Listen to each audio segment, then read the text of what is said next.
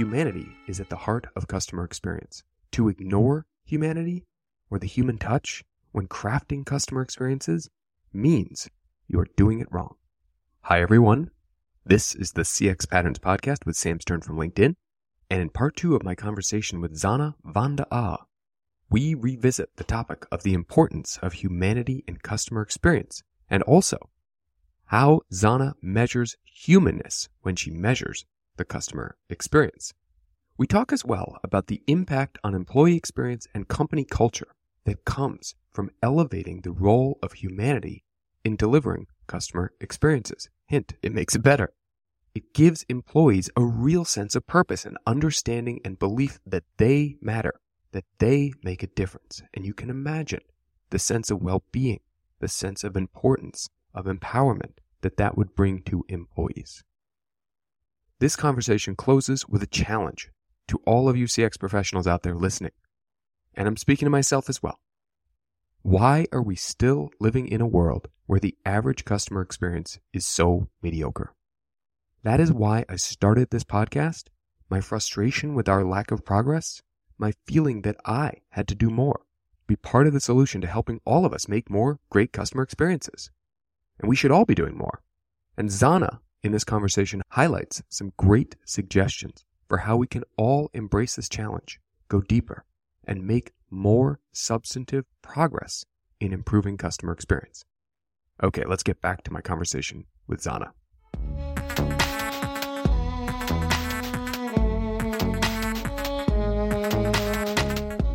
But I want to go into the specific example you use because I think it's a really important one. I've heard you talk about it a lot. I talk about it a lot. And yet I still don't think it's quite permeated for CX teams as much as it should have, which is the importance of human touch, the importance of the human element, and the fact that matters more to how the customers feel about the experience. I'd love for you to talk a little bit about how you've seen that show up in the data and translate that into what that means for how you create great customer experiences that are going to deliver the outcomes that customers want. Yeah, so what we indeed almost always see, let's say in maybe 90% of the cases, that when we take a journey, that the human element is almost always the number one driver. And the human element in a was can differ, right? In the context of social services, it's, for example, treating me with respect. For example, another company, it's, hey, I want you to be there for me, or personal attention. So the content of the human aspect can differ, but it's always the number one. Just a couple of anecdotes from Forrester data.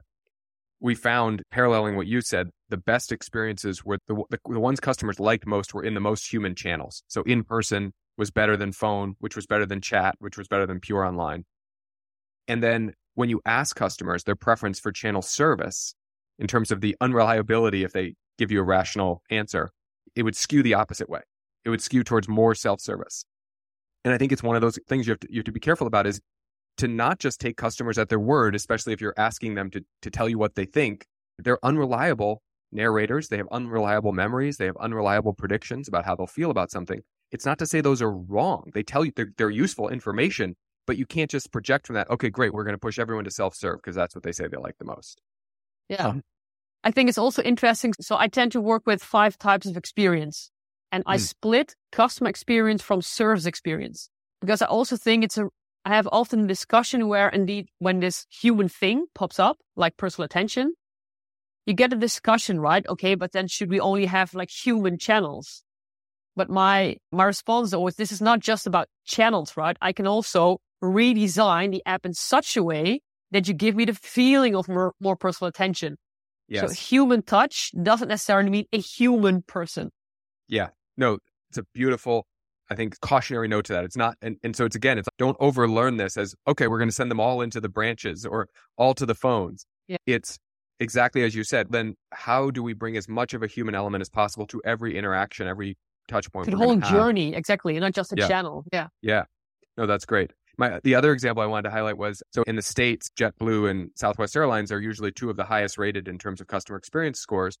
And when you asked customers, and we did this in Forrester data, asked them why you rated those airlines so high, they would say because they're always on time. but their actual on-time performance data is near the bottom of the airline. So it's a classic example of ask them to think about a rational reason. A rational reason you'd like an airline is because it's on-time performance, even when it's not. And so it's the actual reverse is if you like the airline and they treat you well, you will forgive some extra lateness because you like them and they've treated you well and they've valued you as a passenger. You can't just ask people why. They can't tell you. They don't know. Yeah. And they honestly think that they are telling you what matters to them, right? It's not that they're giving the wrong answer. They truly think, speed matters to me. That's right. They're not lying. They would pass a lie detector test too on that one, which I think is just fascinating. And again, that's where I think to underline it, your approach is so important to get at the real reasons, not the ones that the customers are going to tell you in their minds, truthfulness as the right answers and still mislead you. Yeah. So building on that, is it ever right to ask about rational reasons to a customer for rating an experience? Yeah, so for me, let's say the rational or more functional application for me is on the digital side. So when you look at the core 3 metrics in CX, we have the satisfaction, net promoter score, and the customer effort score. And for me, the customer effort score, I'd place it not in the customer service pillar, but in the digital side. And because if you use customer effort score as the app made it easier for me to, check my invoice. As to that definition of customer effort score, then it's such a transactional question. That follow-up, that one question with an open text, if I rate it very high.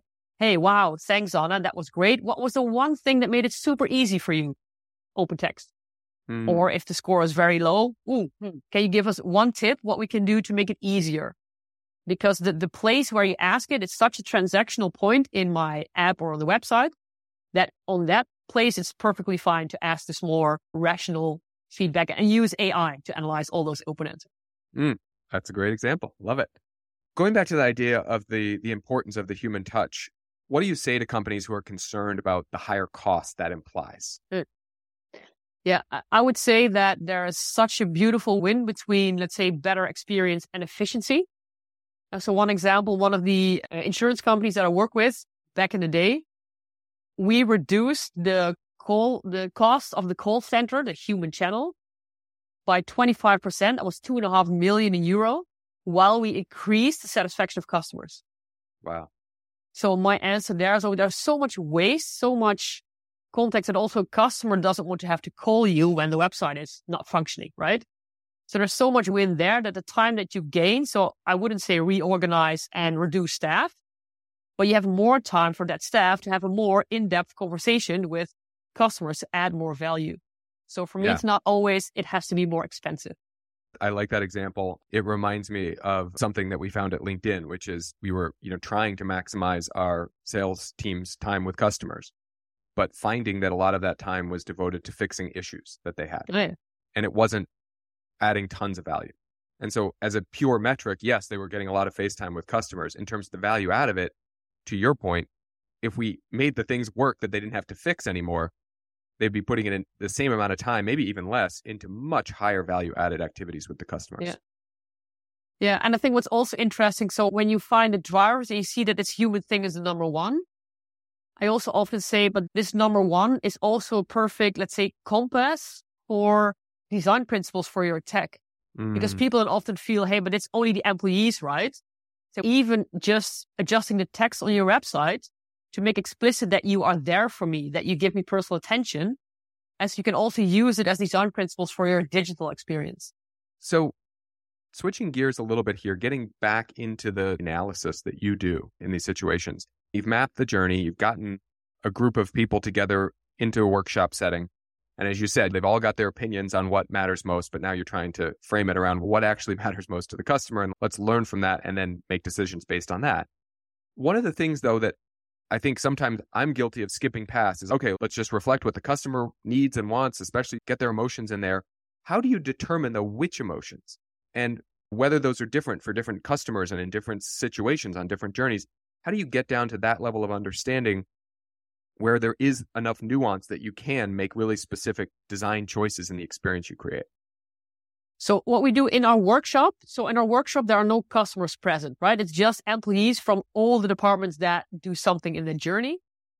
And I would say 80% of our workshop is just me always acting as a stupid customer, I always say in Dutch. I'm just going to ask stupid questions. Okay, so I fill out the form. Do I get a confirmation email? Do we know if we send email confirmations? What's the content of that email? So we go through all, let's say, the transactional steps. But then at the end, and the current situation, not the desired state, because first we need to know the drivers, right? Before we can redesign it. And then at the end, I ask the participants, hey, thinking about your brand promise, thinking about also you just being a customer, placing yourself in their shoes, just shout out whatever emotional experience you would want your customers to have. They just shout out 5, 10, 20 things. And those two elements together, so the emotions they mentioned plus the whole transactional journey, that's what gets into the survey. And then you have also, again, with the explained variance for sure, did we miss anything? But also now with the impact scores of the regression analysis, you now also know, okay, indeed, emotion around personal attention is much more important than, emotions around, can't think of a complete example. Yeah, security policy or something on the website. For example, indeed. Yeah, which might matter. So that's, let's say, on a generic level, that's for all customers. And because you also mentioned, hey, how do you fine tune? Yeah. I think one of the, let's say, FAQs that I receive is, okay, but aren't the drivers for segment A different than segment B? Or the north of the country versus the south? And my response always tends to be, my goal is to get to execution mode. And the risk of a lot of companies is to, hey, let's do another analysis and another analysis. So I always say, let's start with improving on the drivers we found for everyone. As soon as you don't see, and you've really improved, right? You're not saying you're going to improve. You've really done the improvements. Yeah. And you don't see your score go up anymore. That's a natural moment to say, hey, maybe now we need to differentiate. So that's, let's say, my basic answer. And most companies feel comfortable with that. Some of them said, but I still want to have the analysis. And that's good news, because now I can say also the data is then showing hardly any differentiation. The only true differentiation we saw is, for example, in a social services context, where the drivers of civilians that were not allowed to get the, let's say, welfare had different drivers than the civilians who got their welfare request approved, which, of course, again, makes sense. But otherwise, statistically, the nuances are not that much that it really makes sense to have completely different journeys for those segments. Got it. That makes a lot of sense. So, Zana, I talk a lot in my work at LinkedIn and when I was at Forrester about the importance of a customer-centric culture and bringing employees along on this journey, getting everyone involved. And you've talked about this in the past, about the value of this data, right? Showing the human touch to inspire employees. Can you talk a little bit about that, how that works, that it galvanizes employees? Yeah, I think one of the first things, the added value, is that you see that the key thing that matters most to customers is almost always connected to the sense of purpose of the employees, right? So it always connects back to, hey, finally, I can have again quality time to spend with my customers instead of production or sales or other KPIs. And I think that's a beautiful sort of starting point for employee experience. And then based also on the work, for example, Dan Cable, Alive at Work, and let's say the essence of behavioral science, we combine, let's say, playfulness. So we create a lot of energy, creating a campaign, having, a rap theme or fire starters or whatever, and translate the drivers into super concrete, tiny habits for each role of employees. And then you have the beautiful connection of science and statistics is super abstract, completely back to sense of purpose, impacting employees. Every time we see within 3 months that we have a huge increase of satisfaction in that specific journey. So it's not just statistics, right? You can also prove, hey, it actually works, right? Yeah. I think this is such an important point, that employees feel better when they know that they're contributing in this way to making customers happy, to giving them what they need and the experience. And as you said, just as a starting point, the understanding of the importance of the human element, the human touch to the customer experience outcomes. And then I think it's really important, so I don't want to skip over it, but what you said about, and now translate it into something that's specific that I can do. Yeah. So then it feels, I really know what to do and I know how to take action. I'm confident I can make that contribution. That's really empowering too, which is exciting for an employee. As you said, they're getting enthusiastic about it because, oh yeah, I can do this. That feels really good to feel that way. Yeah. Yeah, that's interesting because you mentioned the word empowerment. So the first thing that we did is that we also wanted to empower them, right? We don't want to tell you what to do. Now you are the expert. We're just facilitating, hey, personal attention matters. But how you do that, all up to you. And it worked really well. So we did just a day training, sharing the drivers, brainstorming.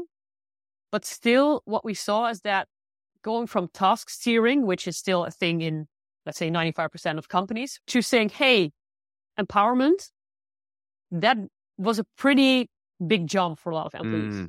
Yeah. So that's why we said now, okay, we're not going to let you figure out on your own.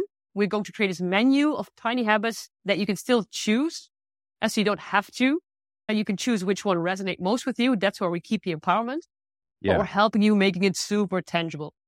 Yeah, I think that's great. Final question for you here.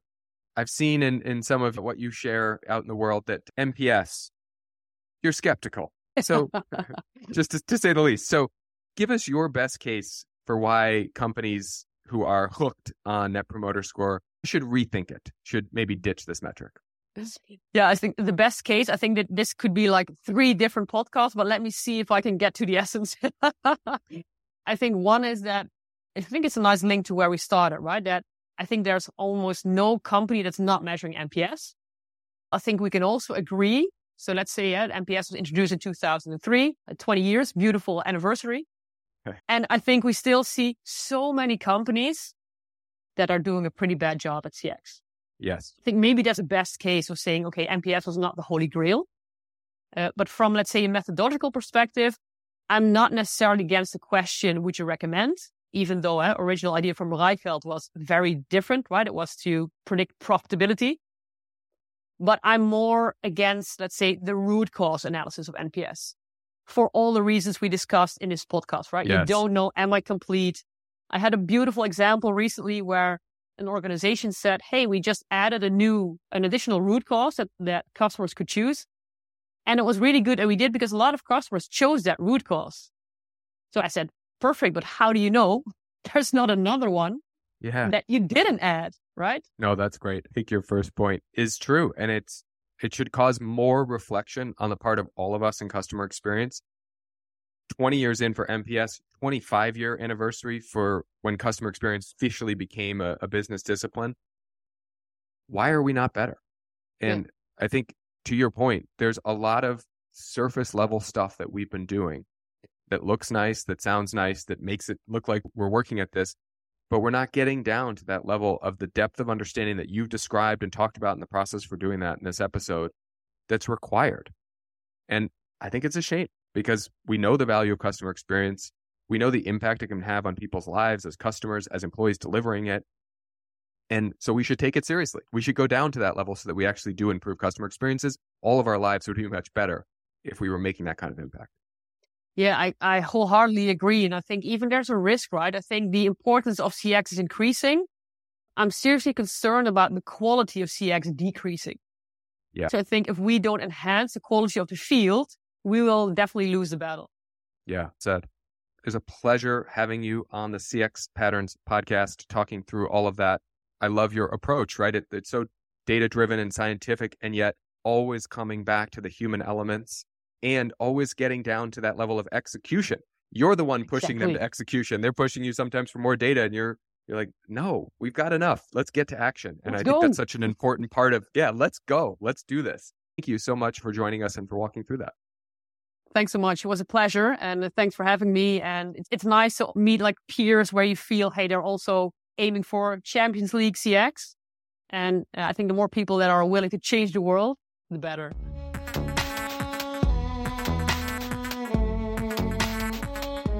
I loved Zana's approach that she described for measuring human emotions.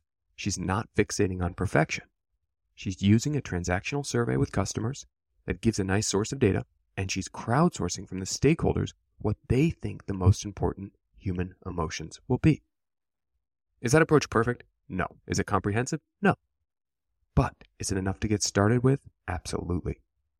And as Zana said, she's all about pushing towards execution. Then you can start to see where you are right and where you need to evolve or iterate your approach. It's a cliche, but still true. Don't let perfect be the enemy of good. Here's another one. Analysis paralysis. Don't overthink your metrics, your measurement system. Let real world feedback guide you. So you got to put it out there.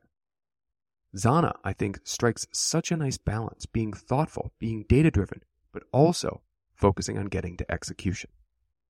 Towards the end of our conversation, Zana highlighted the fact that what matters most to customers is what will also create the greatest sense of purpose for employees. What matters most to customers creates greater sense of purpose for employees. Honestly, I'm jealous of how well she articulates that idea. Spending your day as an employee making customers happy is a great way to spend your day. Knowing that you are making that difference adds more purpose to you and your work as an employee. And finally, she and I share our skepticism about NPS as a metric. I think we've been too mindless as a profession in measuring the experience this way. Whether promotion is the outcome we want from customer experience or not. Hint, for most brands, that shouldn't be the goal, and it won't be the outcome from great customer experience. And the score obsession that goes along with NPS has led to a lot of bad behavior that is at best distracting and at worst destructive. So what to do instead? Listen carefully to how Zana talks about and thinks about measuring the customer experience. It's about so much more than one question, one number. It's about so much more than just what a customer can tell you is the reason why they liked or didn't like your experience. You have to go deeper in all facets of this and also use the actual feedback, the actual evidence to evaluate and evolve your approach. That's all for now. Thanks for listening to the CX Patterns podcast. Follow me on LinkedIn, subscribe to the newsletter that accompanies each full episode of the podcast, and please do connect to share feedback, questions, or ideas for future episodes and guests. Thanks to my colleague Emily Tolmer for creating the CX Patterns logo, and to my friends Moon Island for the music. I'll be back in 2 weeks with another full-length episode of the CX Patterns podcast, and I'll share next week a Loose Threads, Missing Threads mini episode. Talk to you then.